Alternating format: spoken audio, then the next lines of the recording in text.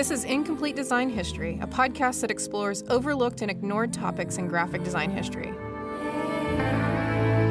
It is our goal to deepen and expand the knowledge, understanding, and interpretation of design history. Because history is messy, it's incomplete.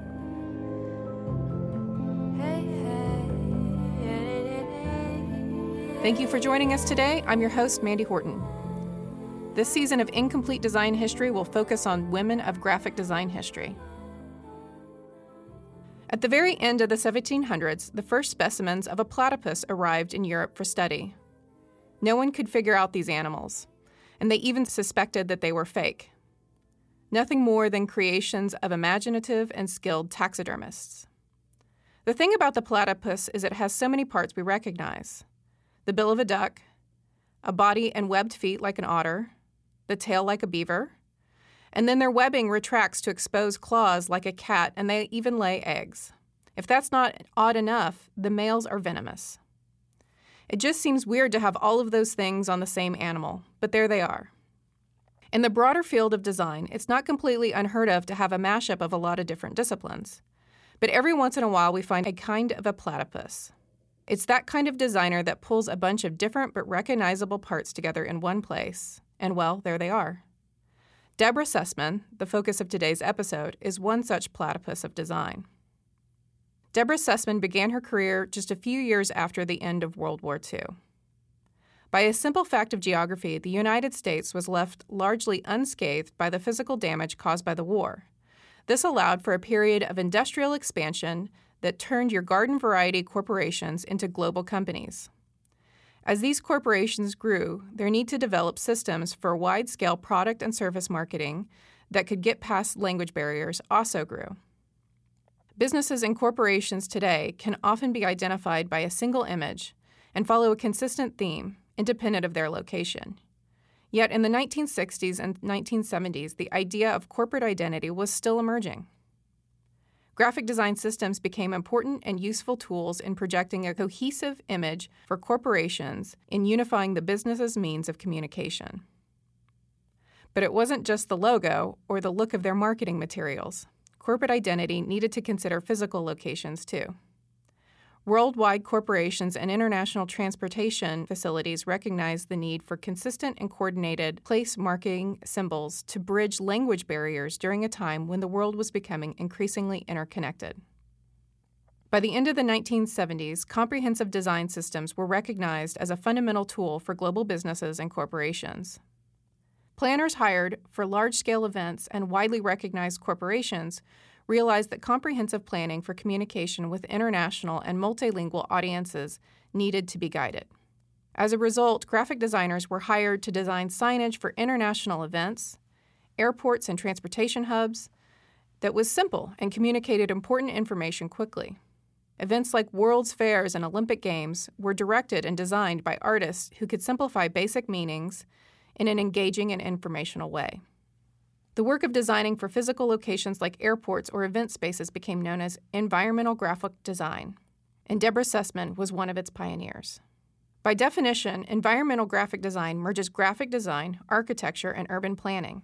Designers often create information graphics, branded identity, building signage, and wayfinding arrangements. With such an odd combination of required skills, there weren't many designers doing environmental graphic design, and a few of them were women. Environmental graphic design as a discipline wasn't even formalized until the 1970s. Sussman said even into the 1980s, there were not many of us. We were hard to label. Not exactly graphic designers, not architects, not interior designers. Rather like a certain animal mentioned at the beginning of the episode. Environmental graphic design is unique in that women like Sussman emerged as leaders in the discipline and continue to lead it. If she became a pioneer in environmental graphic design, the question we have to turn to is how Sussman got there. We'll start that story at the beginning. Deborah Sussman was born in Brooklyn, New York in 1931. Her father, a successful commercial artist, and her mother, a linguist, are said to have impacted young Deborah's interest in the arts. Growing up, she attended the Art Students League and enrolled in summer sessions at Black Mountain College, where she felt like she had a cutting-edge curriculum in the arts. Sussman had a wide range of interests and pursued painting and acting at Bard College in New York, and then specialized in graphic design at the Institute of Design in Chicago. During her time at the Institute, Sussman attended a guest lecture featuring two prominent designers, Charles and Ray Eames, who made groundbreaking contributions to modern architecture and furniture. During their visit, they asked if the school could recommend them a student who would be willing to travel to California to work for them during the summer. Sussman was chosen for the summer internship at the Eames office, which led her to stay with the couple's office from 1953 to 1958. Sussman was influenced by the playfulness of Charles and Ray's work, and her 4 years spent at the office directly influenced her passion for design. Deborah was also awarded a Fulbright scholarship in 1958 to study in Ulm, Germany.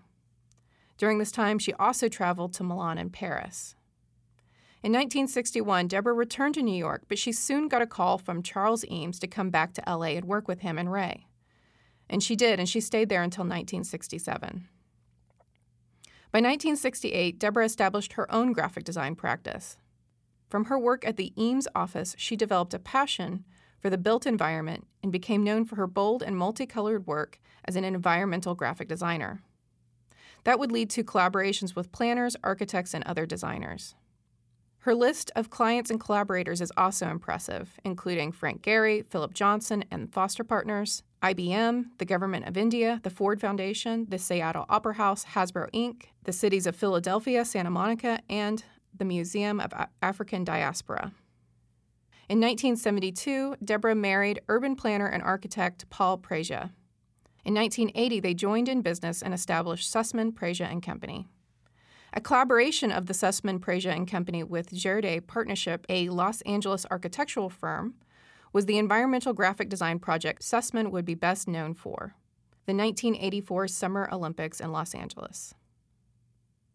The committee in charge of organizing the Olympics that year hired Sussman and Preja's environmental and graphic design firm and the Gerde Partnership to tackle the project. Since the Olympics are held in multiple venues, Sussman and the other designers were tasked with creating the environmental graphics that would consistently and thematically link each location to the rest. The palette Sussman created was bold, pulling colors representative of the nations competing in the games. She incorporated the hues and an attitude of celebration from nations such as Mexico, Japan, and India. Sussman and the other designers made a radical choice to exclude the United States national colors as the official colors of the Games that year. The choice was meant to show how the Games were less about being held in the United States and more about the city of Los Angeles, itself a melting pot of culture. To represent and further recognize cultures brought together by the event, Sussman designed graphics for venues, signage, and even some uniforms using the same vivid and bold colors. Sussman's efforts in creating identity and environmental graphic system that year changed how the Olympic Games could look and brought environmental graphic design to the attention of a far bigger audience. Sussman also played a supporting role in the financial success of the Games that year. Environmental graphic designers have been noted for their use of low-cost materials. The 1984 Olympic Games were privately funded. The organizers and designers had to raise the money, so Sussman and the other designers found creative ways to cut costs, repurposing and reusing things like tents and banners before such things are as cool as they are now.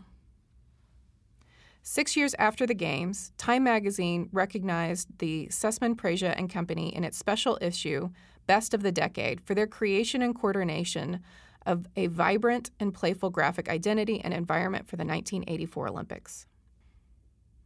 Sussman's success and recognition for the '84 Olympic Games would lead to more environmental graphic design work. Back in 1955, when Deborah was interning at the Eames office, Walt Disney opened Disneyland Park in the Bel Air district of Los Angeles. Later, Sussman and Preja would be commissioned to design elements for the Walt Disney World Resort and Euro Disney.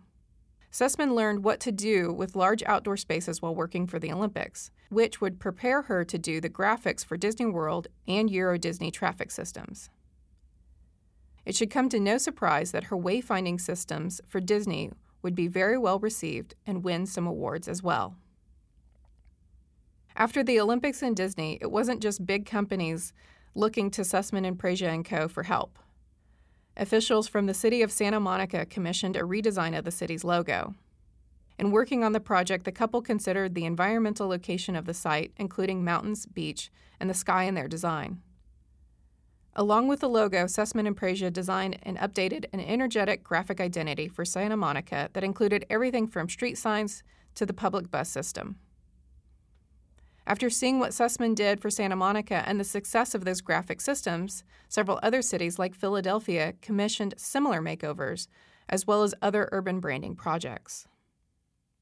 As if the Olympics, Disney, and entire cities weren't enough, in 2003, Sussman and Praja & Co. helped create the brand identity system for San Francisco's Museum of African Diaspora. The project included designing the logo, environmental graphics, and exhibition spaces. Sussman helped create immersive multimedia exhibits and places to reflect on the narratives of the African experience on display in the exhibition. Her creativity manifested as a long canopy, giving the museum a splash of color that enhanced the architecture and invited museum goers to feel and understand migration as ultimately and inevitably disruptive. On August 20th, 2014, in Los Angeles, Deborah passed away, a victim of breast cancer. She was highly recognized with many honors, and her work has been widely exhibited and reviewed. In 2006, the Society for Experiential Graphic Designs presented her with its Golden Arrow Award. In 2012, she was inducted into the Hall of Fame of the Art Directors Club of New York and presented the Henry Award by the Museum of California Design. Ivan Chermayeff, a graphic designer based in New York who came to know Sussman when they were both students at the Institute of Design in Chicago, admired her ability to maintain a very clean and modern look in her work while still being particularly and deeply attracted to color.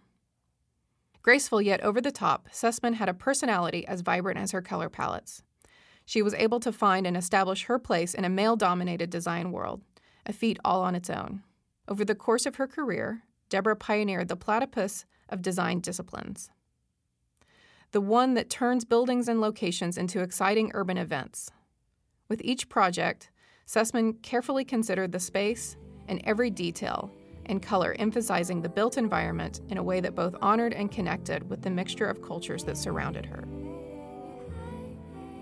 This episode was produced with the aid of a grant from the University of Central Oklahoma. Research and writing credits for this episode are from Oklahoma State University student Esty Perkins, with research assistance provided by Kayla Sinclair and Shane Valencia. Story editing by Spencer Gee. Sound design and engineering is by the University of Central Oklahoma's Center for E-Learning and Connected Environments. Music by Christina Giacona and Patrick Conlon of Onyx Lane. If you would like to contact me about this episode or about the podcast, please email me at hello@idh.fm. That is hello@idh.fm. Our website can be found at idh.fm. You can also connect with us on Instagram at Incomplete Design History. Thanks for listening, and we'll catch you on the next episode of Incomplete Design History.